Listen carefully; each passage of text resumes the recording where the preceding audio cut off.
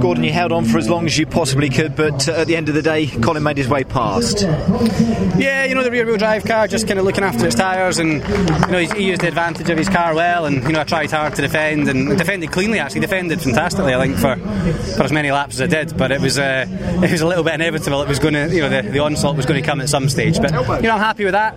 Top front-wheel drive car, kept to Ford at bay, kept to Merck at bay, and yeah, that's good. That's good points for us. I like to say, after Croft, that's nice to get back onto the points, isn't it? Yeah, without any shadow of a doubt, it's good points. We just got to keep it going for the rest of the day. Yeah, that's the thing, isn't it? But you're happy with the car. If we consider what it was like in free practice 2 yesterday, that's a good result, isn't it? It's good, and that was us. Obviously used the softs now, so got them out of the way.